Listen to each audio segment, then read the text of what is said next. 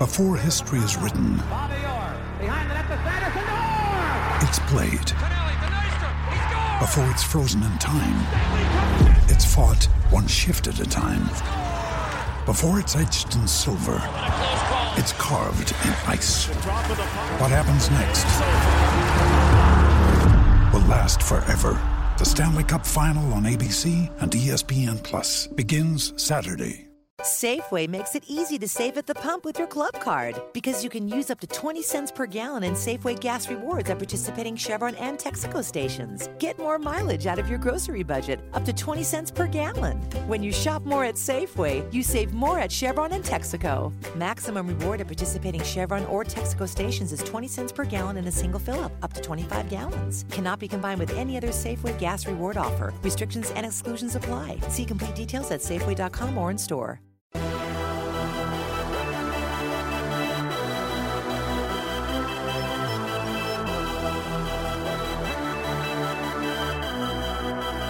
Let's talk hoops. Let's talk crossovers. Let's talk dimes. Let's talk hoops. Let's talk rumor. Let's talk opinions. Let's talk truth. Let's talk future. Let's talk present. Let's talk past. Fundamentals and flash. Me running the flow. Stanko running the show like a young Steve Nash. I'd like to welcome all of you to the Great Point Podcast.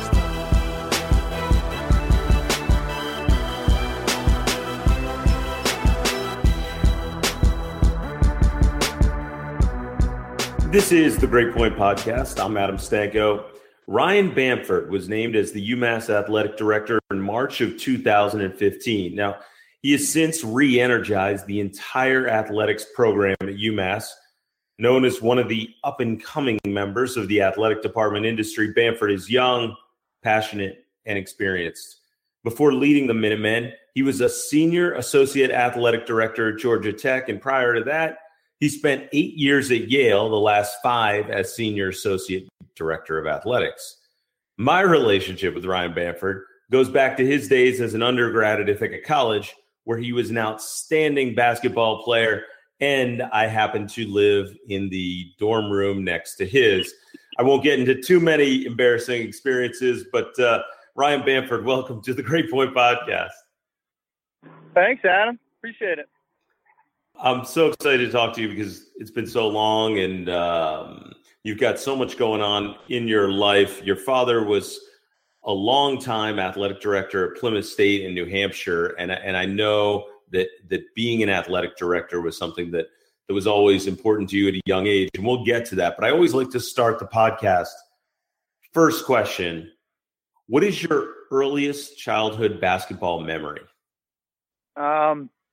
I think going to my dad used to play, kind of strangely, my dad used to play in a men's league, pickup league on Sunday mornings. And early on, I had to go to church. And then my dad said to my mom, listen, I think we should give him the option to either come and be with me or go to church. And I bet you can imagine what my decision was.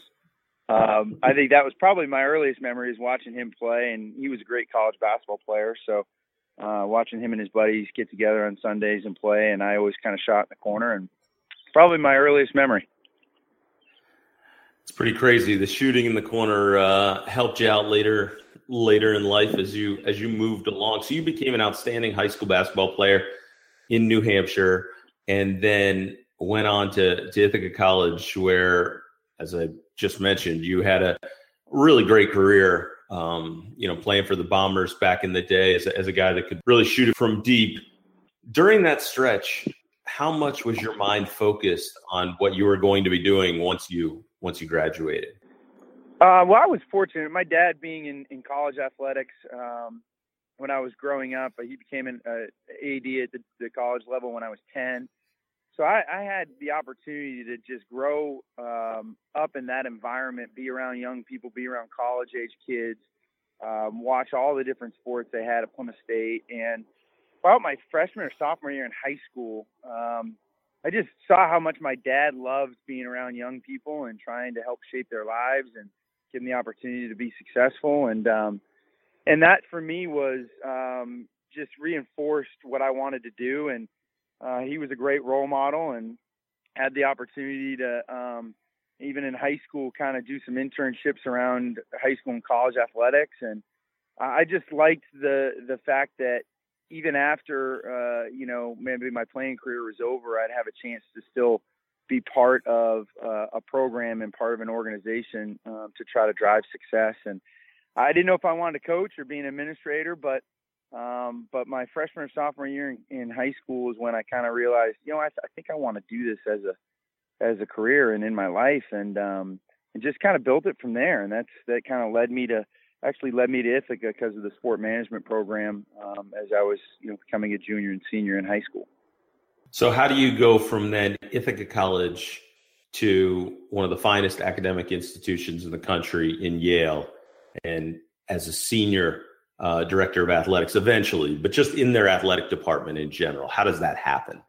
Yeah, well, for me, I'll be honest with you, everything, and this is probably not unique to college athletics, everything in this business especially is about timing. And I actually left Ithaca, went to Springfield College, got my master's degree at the birthplace of basketball there at Springfield, and had a great 2-year run as a GA there, and had the opportunity to go to Yale as an intern, a very entry-level position in varsity sports operations, and really kind of learned from a couple people in that organization that helped me grow.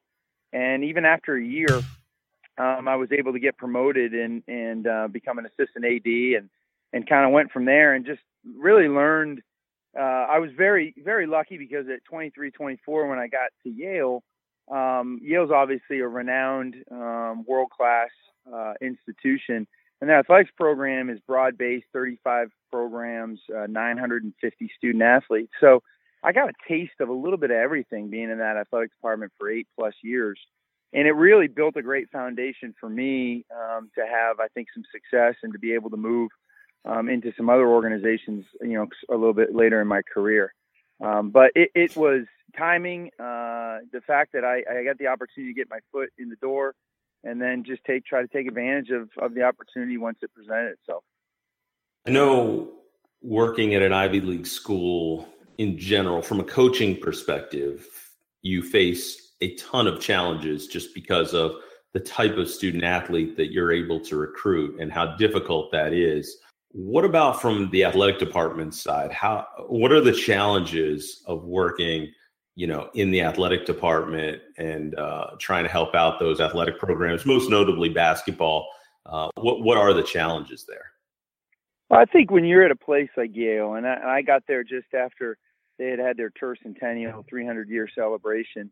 And when you're at a place that's been around, that's established, it's been the Ivy League had been around for 50+ years. The athletic department had been around for 130 years at the time. And we weren't doing a ton of new things. And so I think trying to break the mold and trying to get people on campus to understand how important having a vibrant athletics department is, and specifically a program like men's basketball. And I'm really proud of in following. I oversaw men's basketball when I was at Yale and working close with James Jones, and seeing the success they had this year and going and beating Baylor in the first round and giving Duke a run in the second round of the NCAA tournament. This is the first time they had been to the tournament since I think the mid-'60s. And what that did for that campus, trying to explain that to admissions or financial aid or the provost or the dean of students, trying to explain how that can really engage a community on campus in a run like that is hard to do when you haven't done it in a number of years, and to try to explain that to people. But after they made their run, I kind of checked in with some of those folks that I had worked with, and they saw it. They saw it firsthand. And I think that is probably one of the biggest challenges, is trying to get the campus community to look at athletics as a co-curricular endeavor, as something that is part of the educational experience for the 950 student athletes in that department, specifically the 15 that are on the men's basketball program. And men's basketball at the Ivy level is a good brand of basketball. It's a good RPI league. It's competitive. Princeton, Harvard, and Yale the last number of years have been all done well in the postseason. Obviously, Harvard's made some good runs in the NCAA tournament. So I think it's a respected league, and it's one where if you can compete in the top 2 or 3, you're going to have a chance to be in some national tournaments, maybe the NCAAs for the champion, and then the NIT or CIT or some of those other ones, and really kind of brand your program moving forward. And I think that's the evolution of where we've come from. When I got there, Penn and Princeton had won, I think, 52 of the last 54 championships when I got there in like the early 2000s. And it's completely changed. The league has now really changed, and I think institutions are paying attention to it in the league. And now you're seeing schools like Harvard and Yale that hadn't won in a number of years have now won, pretty regularly over the last 6 to 8 years. That's interesting you bring that up. I know when we saw the dominance of Princeton, playing in the NCAA tournament and everyone tuning in to see, that Princeton offense with Pete Carril and, those famous games against UCLA and against Georgetown. And then Penn had their run when one of the best teams probably in the country with Jerome Allen and Matt Maloney and those guys. Since we sort of saw an Ivy League shift and Harvard now playing really well, not just in the league, but nationally, as you bring up, and then Yale as well, there's been a lot of talk in basketball circles about changing academic standards for, the basketball players that have come in. How much truth is there to that shift as well in terms of, these changing academic standards? Well, it's interesting because the Ivy League's got what's called an academic index, and the athletic programs have to be one standard deviation, without getting too far into statistics, but one standard deviation away from what the institutional mean is. So what the incoming class academic index average, it's based on your SAT, ACT scores, and your GPA. And so the athletics cohort as a whole has to be within one standard deviation. But within that, you can have sports, really all over the spectrum. And what I think a lot of Ivies have done, there's in football, there's these what they call bands. There's 4 bands, and you can only take so many kids in each band so that you meet your average. And in basketball and hockey and some of the other ones, lacrosse, schools are deciding where they want to try to position their academic index in those sports. So, some schools may have a higher AI average than others.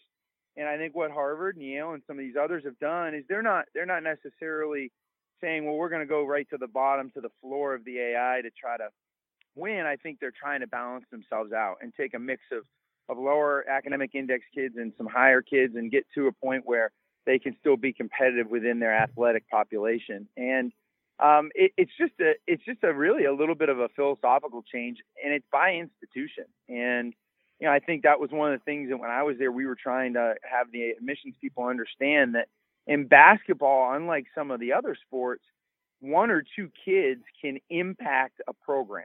And so if you take a little bit lower kid, and when I say a little bit lower on the academic index, Adam, it's still a remarkable young man or woman you're bringing into the program. You're bringing in kids that are 12 or 1300 on the SATs and 375 to 40 students. So it's not like you're scraping for the dregs. They're highly talented and motivated academically. So, but when you look at that against what the institution's bringing in for admissions, it doesn't always stack up, favorably. So getting admissions to understand that 1 or 2 kids, if you just took 1 kid every year, over 4 years, you're going to have 4 really good program building kids, impact difference makers. And that's huge.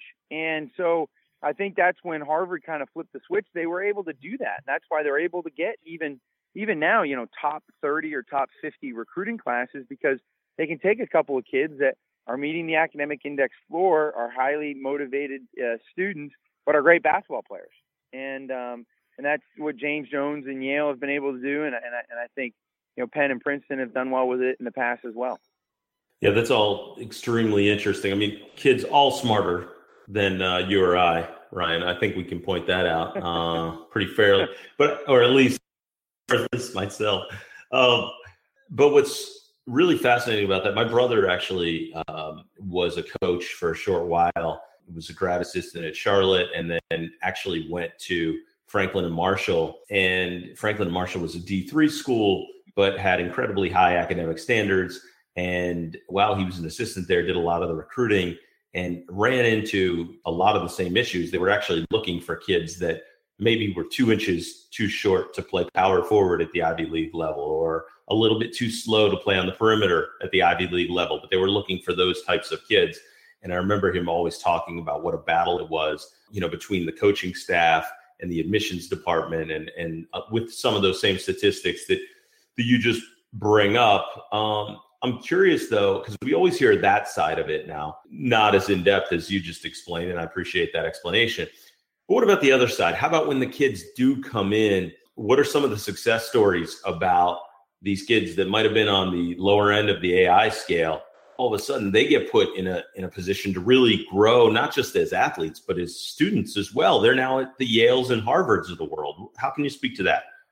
Yeah, I think that those are the things, and that's how you can qualify a lot of the things you talk about with the admissions folks. Is when we brought kids in that they may have looked at and said, hey, I just don't know if this person's going to be highly successful.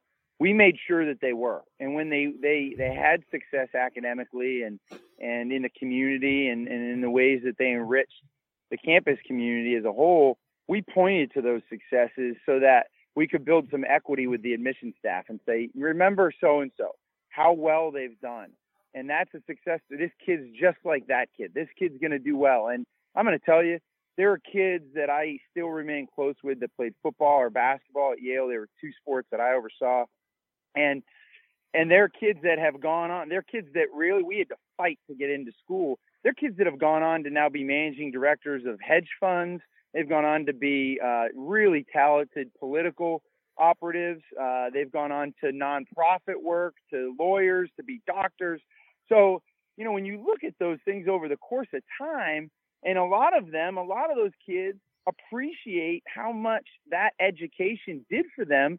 They're some of your best donors down the line. They're giving sometimes more money than the kid who was an easy choice for admissions to get into school. And so I can't even tell you, there are so many success stories out there. Just in my 8.5 years, being able now to step away from Yale in 2011, 5 years ago, just seeing those kids and what they've done and early in their careers and the success they've had, it's rewarding. And it's something that I know the coaches at Yale time, when they're talking with admissions about the type of kid they recruit and why they want them. And it's not always just for the athletic piece. It's to add something. And a lot of times there's certainly a diversity piece to it, and trying to get folks and get kids in that are going to make the campus community better. And those success stories exist. They're real. And taking advantage of those when you go to sell the future, Yale Bulldog to admissions, it really helps. It gives it some credence. Well, I'll tell you one thing. I know, you spent 8 years at Yale. I know that place really meant a lot to you. And it's been awesome to see the growth of the basketball program. We see the success, like you pointed out, this past season. But that starts way back. And I think obviously you play a major role in that. And I think you should be proud of that just as much, to see these kids as times have changed, doing such great things after graduation. I want to talk about Georgia Tech, though. You spent 4 years there, 2 as senior associate AD. And one of the big things for you, I know, was the hiring of Brian Gregory as coach. What was your involvement in his hiring? Yeah, it was talk about timing again. I got hired by Dan Radakovich, he was the AD at Georgia Tech at the time. He's now the AD at Clemson. And Dan's been a great mentor of mine. And I got hired, it was late March of 2011. And the week I got hired, after a couple of days of accepting the job, Dan called me and said, hey, listen, we go to the ACC tournament. It was early March. And he said, we go to the ACC tournament, and he said, unless we make a big run here, he said, if we lose in the first couple of rounds, we're gonna fire Paul Hewitt. And Paul had a I think it was maybe a 9-year or 10-year run at Tech. National championship game in 2004, but they had kind of fallen off in the last couple of years, 2009, 10, and 11. Had a bunch of one-and-done kids, Derek Favors and Javaris Crittenden and some others. And he just hadn't been able to sustain the level of success he'd had early in his time there. And so I said, well, all right. So I took the job on like a Tuesday. He tells me this on a Thursday. And so sure enough, they, I think, lost in the first or second round. And team that had Amon Shumpert on it, actually. And so they make the change, and I had interviewed. Part of my interview when I was going for the job was with Paul Hewitt, and I knew some folks that knew Paul, and so I got there, and we were transitioning out, and so my first week on the job, we Dan and I and a small search committee that he put together, donors and some folks on campus, started interviewing candidates, and so. I mean, talk about baptism by fire at a Power 5 school in an ACC basketball school. You know, I got to oversee the basketball program, and here I am trying to find a head coach on my first week. And, it was an interesting process because Brian, the way we got to Brian, I think was a good process. It was interesting because Paul Hewitt's contract, and this is all public information because of Tech as a state school. Paul Hewitt's contract could never go below 5 years. It was an annual rollover. So he was guaranteed the full 5 years if he was ever removed as the head coach. So his buyout was $7.2 million. And wow. So we had to bite the bullet at some point. Yeah, exactly. So you got to swallow hard. You bite the bullet. But 7.2, when you're paying a coach that, we extended it out over, I think, 8 years, and so we were paying him about $900,000 a year. In fact, I think Tech is still paying him through 2019. So, when you're paying a coach that's not coaching $900,000 a year, it did hamstring us a little bit on the value of the contract that we could provide to our next coach. And so, we had to look when you're doing a coaching search, you have to be obviously aspirational about who you want to hire.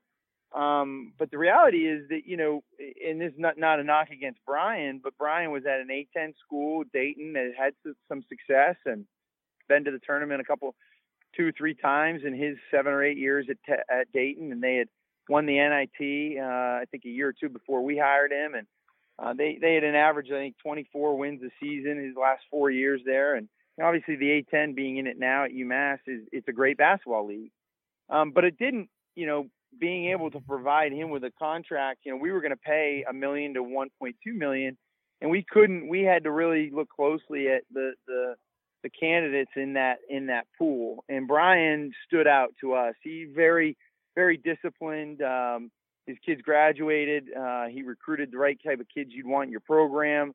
And to be honest, and to be fair, Brian inherited a roster and a program that was in pieces. And he did a really good job in his 5 years of getting that to a level of respectability. And they just removed him from the coaching position this past off season. But I worked with Brian for 4 of his 5 years, and really proud of the things that we were able to do to try to restore some respect in that program. And it didn't always work on the win-loss column, but I can tell you that our kids graduated, our APR scores were good, and we had the right kids coming through the program. And I think it's now in a position where they can have some success with Coach Pastner being named there, 2 months or so ago. So, but that was an interesting process, Adam. It's every coaching search that I've ever been involved in, and I've run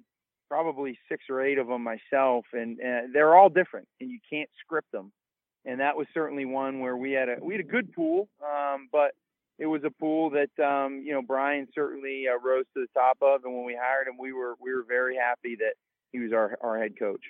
I'm curious about that idea of coaching search, and obviously you've now hired different types of coaches, but specifically with basketball, I'm so curious, when that process takes place, how much do you have a list going in that you maybe keep a running list? How much is, as a group people are paying attention to what's going on, on Twitter and what coaches are available? I mean, how does the whole thing start, I guess, is ultimately the question. Yeah, well, the evolution of a coaching search has absolutely accelerated in the ways that it's done now compared to how it was done when I first got into the business 15 years ago.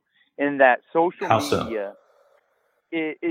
media is now so prevalent, and so, especially Twitter, is so much a part of how things break now, and how keeping a coaching search to yourself and keeping it confidential and trying to move through it and do it in a way that you can get the right person is so much harder now than it was 15 years ago, because everybody that has a Twitter account is a member of the media, if you think about it, because they can break anything. A student on campus could tweet out that he saw so-and-so walking into the Mullen Center at UMass to interview for this job, and all of a sudden that becomes a news source. And, the local, other kids retweet it and it gets picked up. And that wasn't true 15 years ago. And so I'll give you an example, and I'll go back to basketball in a second. In hockey, for us, I made a change in our hockey staff in March of this year, and we're in Hockey East, the best hockey conference in the country, and we had finished in the bottom of Hockey East the last 3 years. And I had a guy who was a really good guy in our department, just hadn't had a level of success that we were comfortable with. And so after 4 years, we made a change. And to answer your question about the list, I think it's true of hockey and football and basketball. And the ones that I've done, searches that I've done, is you have to be aspirational about who you want to go after. And you have to go after people that maybe others don't think you can get. And so with our hockey search, I went after a guy who was the head coach at St. Lawrence, their Division I in hockey. He had been in the NHL for 12 years as an assistant. He'd gone to 2 Stanley Cup finals. He was highly regarded in the hockey world. And he was a head coach at his alma mater at St. Lawrence. He was an All-American there. He had been there 4 years. Had never coached college hockey before he got there, and he took an 11th place ECAC team and went 8th, 5th, 4th, and 2nd in his 4 years. And nobody, when I started the search, thought that I could get a level of candidate like him. And I ended up doing the search, Adam, by myself. I didn't have anybody on my staff or any external folks be part of the search process, because I wanted to try to keep it as confidential as I could so that I could go after head coaches.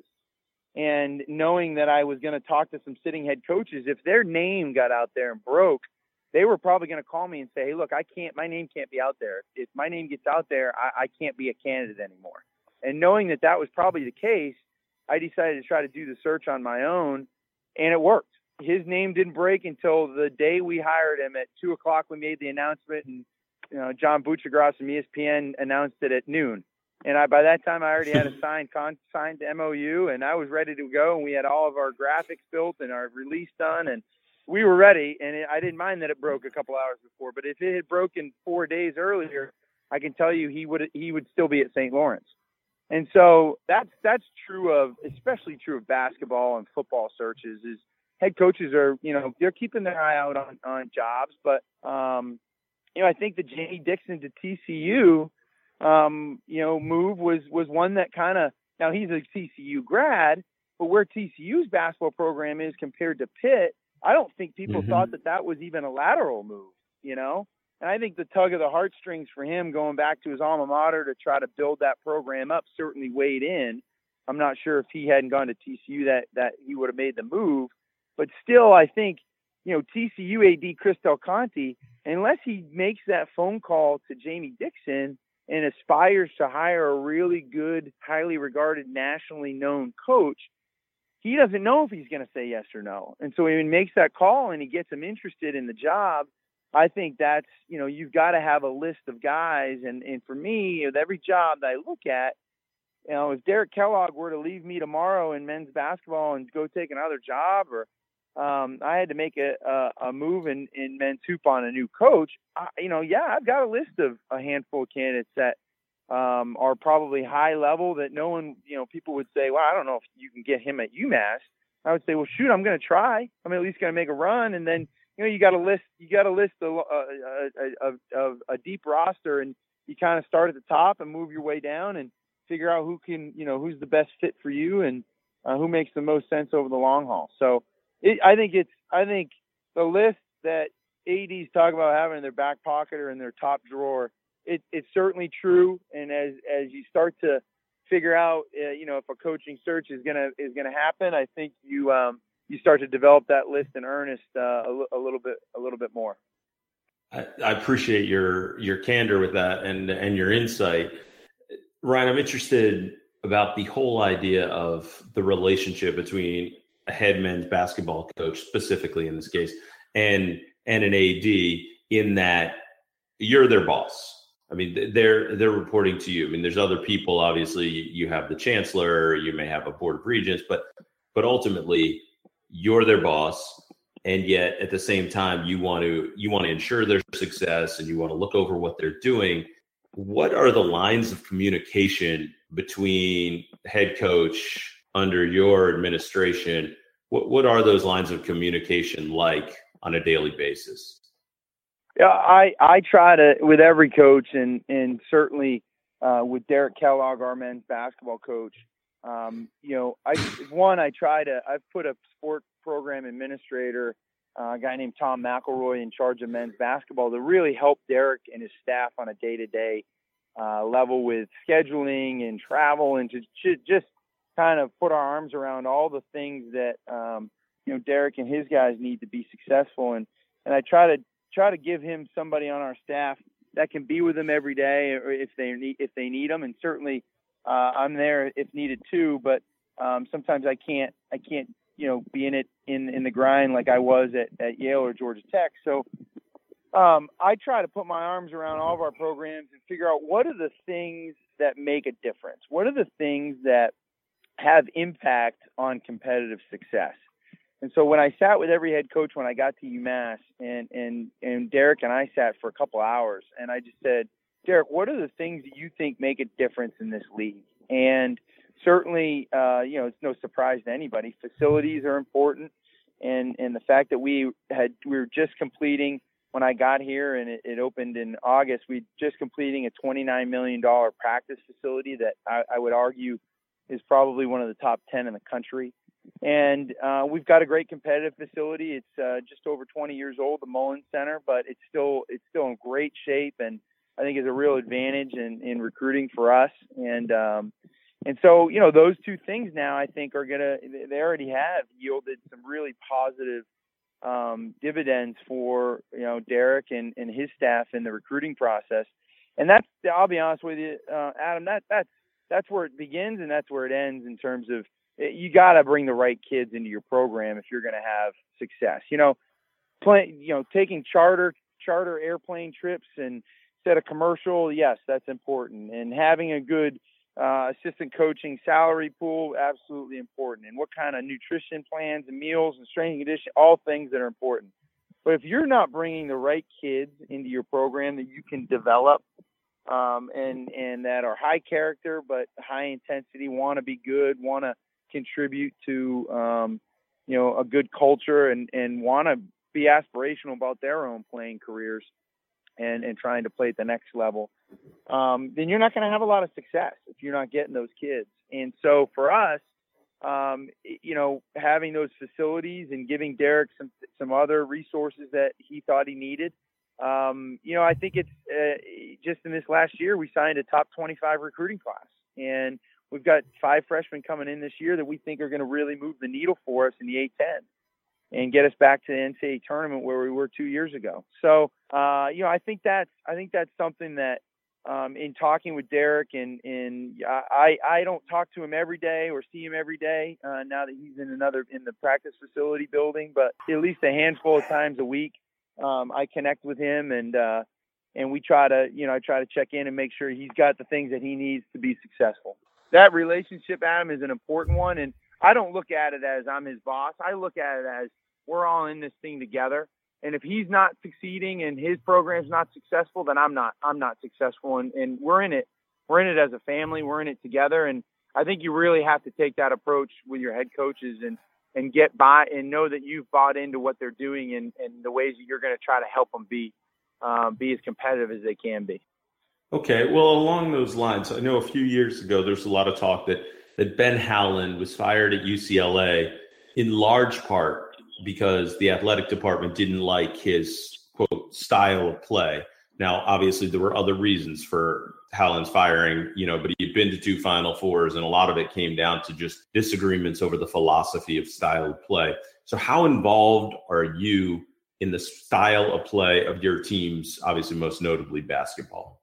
Yeah, I will say this. I obviously played college basketball, and first thing I said to Derek is, Derek, I'm not, you're our head coach. You've built a staff that you think, can assist you and make our program better.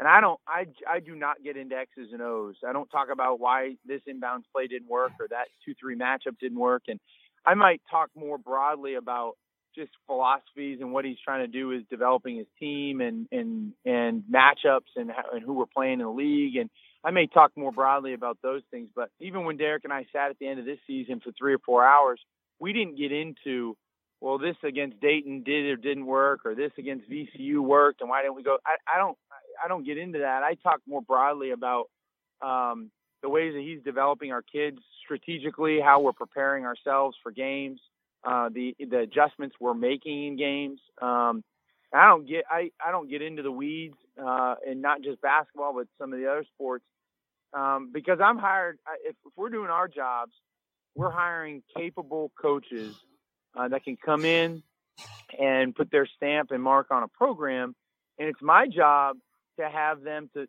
get them focused on 3 things: recruiting the best and the brightest young people to the University of Massachusetts, developing them in academics, athletics, and in the community.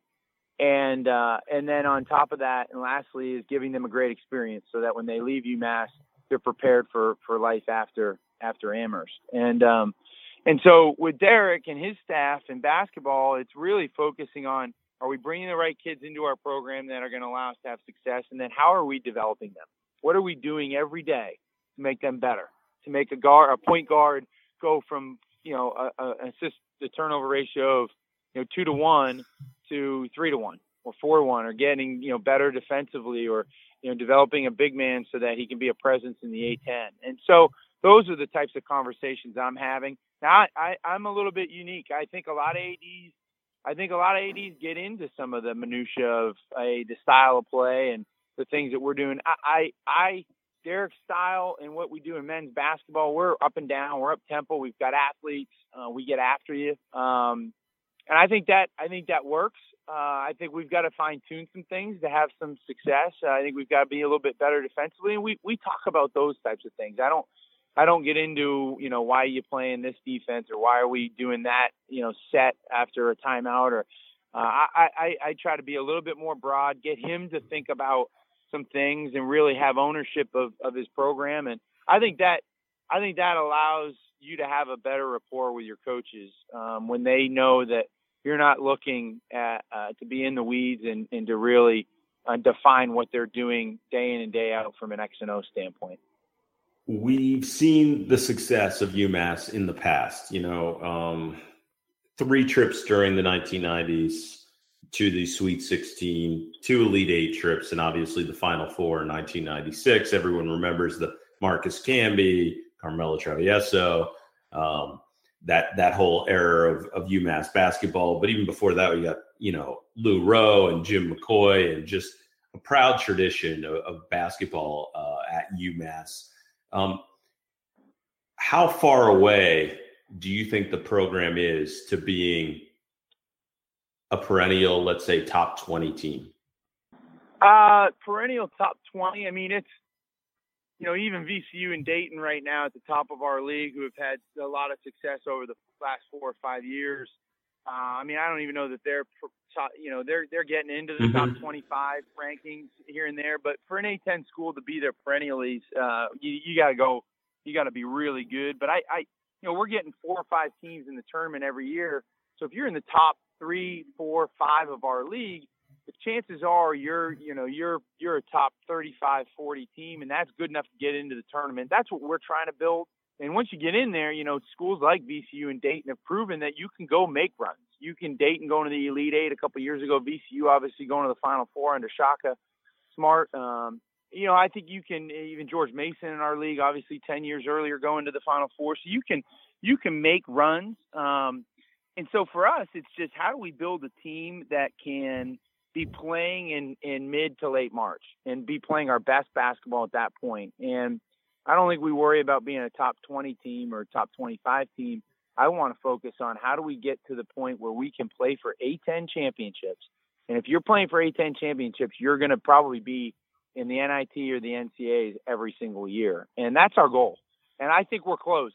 This recruiting class that we've got and the way it complements the kids that we've got coming back on our roster, I think we're close. And I think we can be a tournament team, NCAA tournament team in the next year or two. And I think Derek feels the same way. Our league is a really, really good league. And I didn't, not being in it, being in the ACC, obviously, I appreciated it because I'm a basketball junkie. I appreciate it from afar. But now being in the league, I can tell you we've got some of the best coaches in the country in our league. And there is not a night that you can take for granted when you're in this league. LaSalle, in your hometown of Philly, Doc John Giannini is the head coach. They finished last in our league this year. I'll be honest, I think he's one of the best coaches in our league. They just didn't. They had a couple of kids sitting out at transfers and things like that. But that just goes to show you that even a guy like that, and they won a couple games in the tournament 2 or 3 years ago. That's the type of, you got to stay relevant. You got to stay in it every year in the classes of the kids that you're bringing in to make sure that you're being competitive. And it's a bear. And, we're a little bit different than the rest of the schools in the league. When I'm at league meetings and I look around, we're different because we've got a 1A football program. We've got a hockey program that's in the best conference in the country. And no other school in our league has those two things. And so our resources that we're putting into basketball, Dayton and St. Louis and VCU and Mason and all the other ones are putting, they're putting resources into basketball as their primary sport. And basketball is very important to us at UMass, but we've got, the hockey and the football and women's basketball and some others, and we've been good in Olympic sports. Our resources are being spread out across a handful of sports that we want to be nationally competitive in. And so basketball is one, but we've got to have that in perspective. And I think that's the thing for us that that's why I try to say to Derek, what's really important to you? What are the things that we think we can do that'll set us apart from the top, schools in our league from a men's basketball standpoint that we can do to have some success? And so we've really tried to drill down on that. And he's been very good about thinking outside the box and making sure that we're really trying to tackle the right things in his program. And I think it's gonna result in us being nationally competitive here in the next couple of years. It's pretty awesome. That is awesome stuff. You talked about the coaches that are currently in the A-10. Obviously, Archie Miller at Dayton, people talk about, but just the history of coaches there. Shaka Smart was at VCU.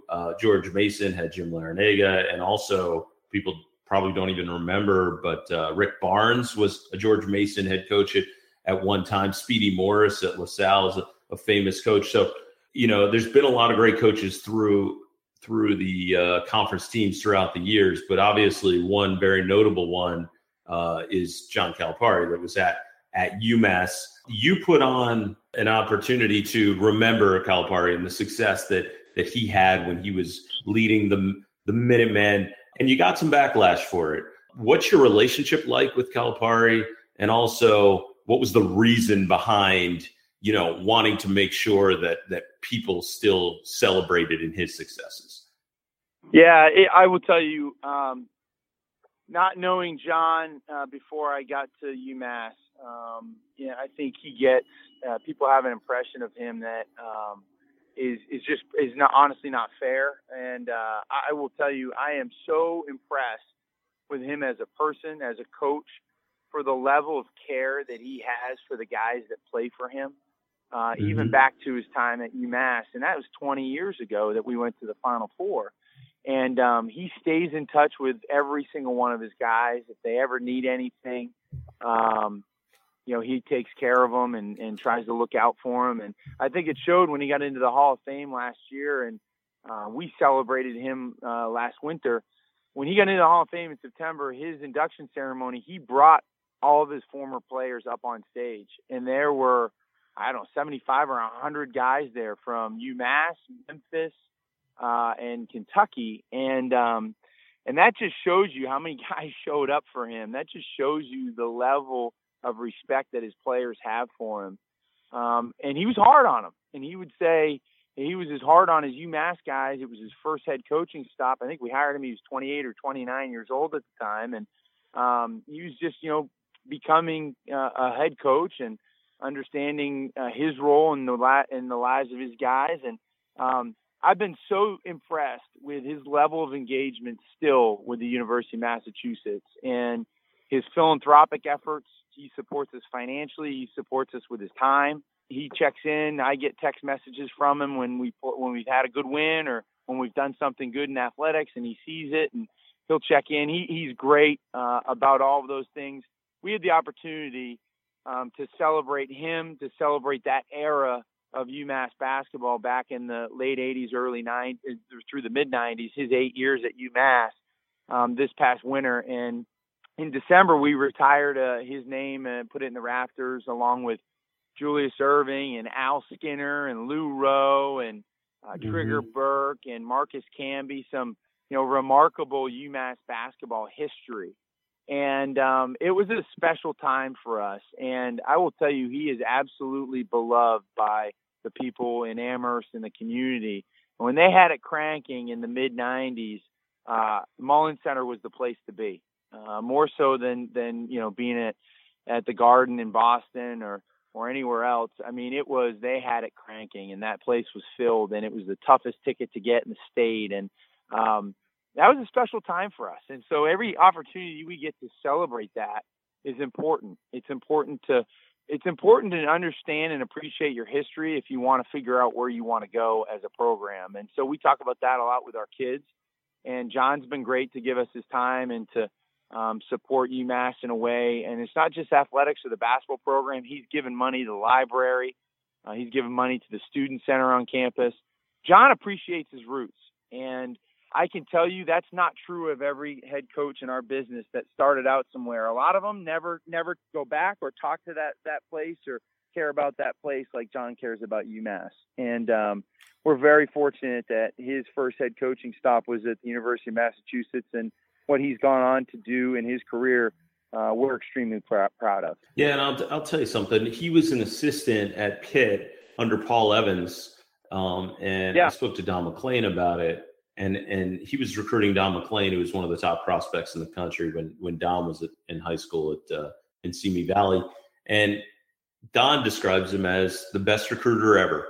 So we're talking about a guy that I think jealousy has followed him along the way for a large part of his career. And I think what he's done to actually embrace the idea that, these McDonald's All-Americans are looking for the best opportunity to go to the pros, and as Calipari's talked about for a long time, the idea of, hey, these kids can set their families up and generations to come. They can actually add wealth to their families and their communities. And he's trying to help them do that. And people take a cynical view, but the truth of the matter is that the one and done program was, put in place. You have, the NBA and the NCAA sort of work in conjunction to make that system sort of a part of what happened. And, the NBA in actuality caused a lot of the early defections from kids because they put in the rookie salary cap, and agents started saying, hey, kids, leave as quickly as possible so you can get your rookie contract over with.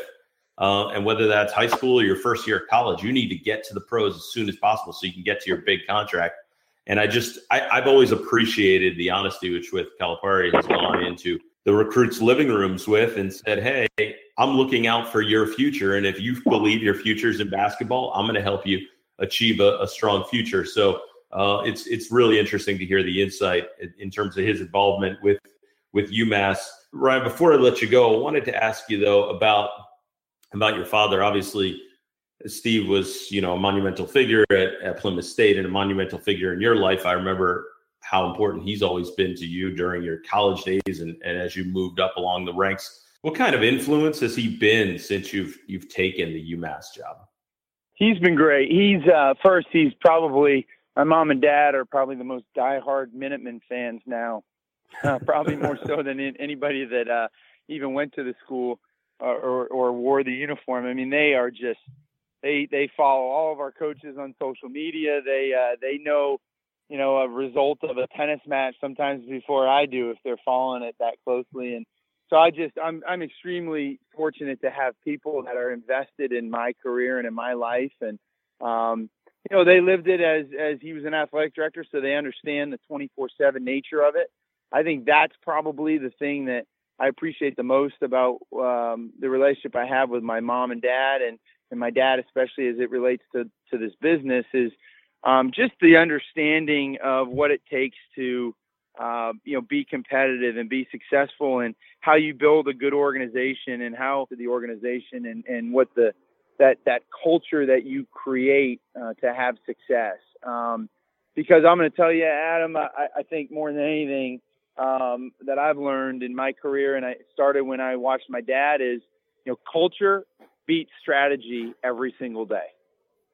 Have the best strategy and the best strategic purpose, but if you don't have a good culture to support it, you're not going to have the level of success that maybe you could if you had a great culture. And so I think the things that I've learned from him, just about his compassion, his drive and want to build the lives of young people, I think I learned that so early in my development, just coming up through high school and college, that it's carried me. And since I got to UMass, I don't know that there's been, specifically things that we've talked about, athletic administrative related, but more so just how to, the hires that I'm making, what I'm looking for in those hires, how that's going to help our organization, how we're treating people, how we're engaging with people.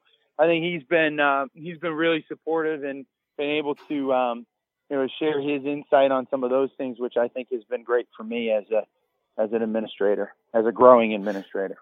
It was really cool to watch your press conference when you first took the job at UMass, because you were introduced, you said some opening remarks, and got right into the thank yous of all the people who have helped to basically shape who you are today. And I just thought it was such a great moment as you were giving the thank yous out in the middle of your introduction, and you're going through a long list of people, be it at Yale or Georgia Tech, and your family and your friends, and you're getting choked up as you're giving out all these names. And what really struck me was just how emotional it all was. You could see how big the moment was for you. I don't want to necessarily say you arrived moment, but certainly it seemed like a moment of reflection. How much have you had a chance to just soak it all in that, Ryan Bamford, the kid that was, joking around next door to me at Ithaca, is now the athletic director at UMass? Well, I'll tell you, every place I've been, every interaction or experience I've had, including, living next to you at Lion Hall there at Ithaca, all of those things and the relationships that I've built and the friendships, you and I stay in touch. And it's great to have people that you've engaged with at some point along your career or along your time as a student or student athlete that you stay in touch with, that means something to you. And every person shapes you in a different way. And I can tell you that I reflect every now and then on my career and the things that I've been a part of, because it helps me make decisions about where University of Massachusetts athletic department's going in the future. And I would tell you, I make mistakes every day, but I'm not afraid to make them, because I know that I'm going to try to do my level best to put us in a position for sustained success competitively. And the people that I've been a part of, that have been a part of my life and I've worked with closely, have all shaped me, whether they've been coaches or support staff or administrators or presidents or chancellors or whoever it may be, and student athletes for that matter, they've all helped me in some way, and I've taken a piece from every place I've been, and that's helped shape the things that I think are important to us as an athletic department. And so, that press conference, one thing I learned, Adam, is I should have done the thank yous at the end because I did get choked up, and it was harder to get through the rest of the press conference. But I will tell you, it was important for me to do that. It took me, I don't know if I become an AD somewhere else or if I stay at UMass for the rest of my career, if any chance I get to say thank you to the people that have really shaped me as an administrator and as a person, I think it's important to do that. And it's important to appreciate, where I've come from so I can understand where I want to go. Along those lines, the last question I have for you is, what advice would you give young people who are interested in getting into the athletic department industry? Any young person that reaches out to me, I try to have my assistant set up if they want to have a phone call or if they're on campus, we have a great sport management program at UMass. And so I get kids on campus that want to come sit with me. I try to fit them into my schedule, either with a call or a face-to-face for at least 15 or 20 minutes to try to help a young person. I had a lot of people who did that for me coming up, and I think it's important to do that for people who want to be in our business.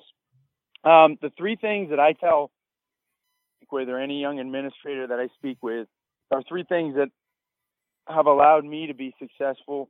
And I don't think there's any magic to it, but I think having a really high motor and a great work ethic is needed in our business, because there are times where I'm putting in 75 or 80 hours a week, and I did it even when I was an intern or when I was an assistant AD.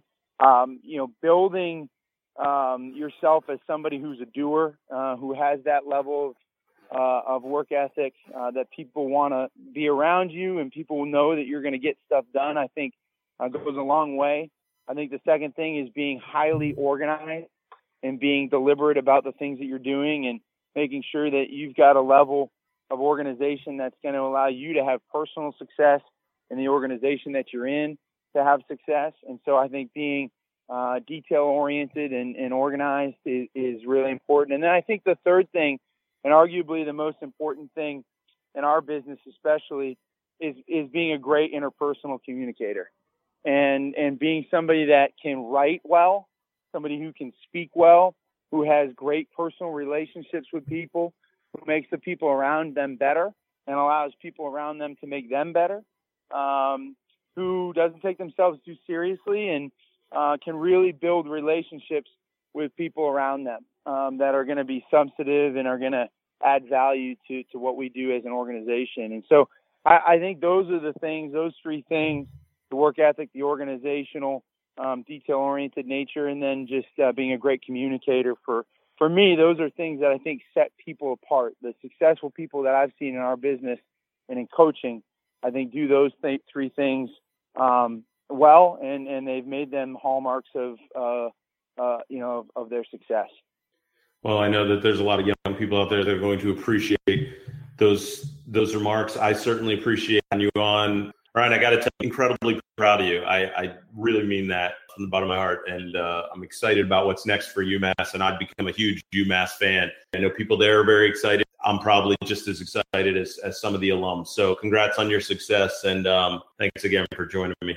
Of course, man. I appreciate those comments, and very proud of where I've come from and the relationship I've built with people, and that you're certainly included on that list. And I appreciate your kind words and look forward to staying in touch. And I'm glad you're a UMass fan now. That's a good thing. We need more guys like you. Thanks again to Ryan Bamford. Again, you can follow him on Twitter at UMass AD Bamford. You would be shocked at how much he's interacting with people who follow him on Twitter. You can find me on Twitter at Naismith Lives. I'm Adam Stanko. This is the Great Point Podcast. Thanks a lot for listening. We'll catch you next time. When you don't go to Geico.com, car insurance can seem intense. Like breakup R&B intense. I thought you said you loved the sweater that I got you. If you didn't, you could have told me. Geico makes it easy. Just go to geico.com anytime to update or check your policy without all the extra drama. I even had a gift receipt. Safeway makes it easy to save at the pump with your club card because you can use up to 20 cents per gallon in Safeway gas rewards at participating Chevron and Texaco stations. Get more mileage out of your grocery budget, up to 20 cents per gallon. When you shop more at Safeway, you save more at Chevron and Texaco. Maximum reward at participating Chevron or Texaco stations is 20 cents per gallon in a single fill-up, up to 25 gallons. Cannot be combined with any other Safeway gas reward offer. Restrictions and exclusions apply. See complete details at Safeway.com or in store.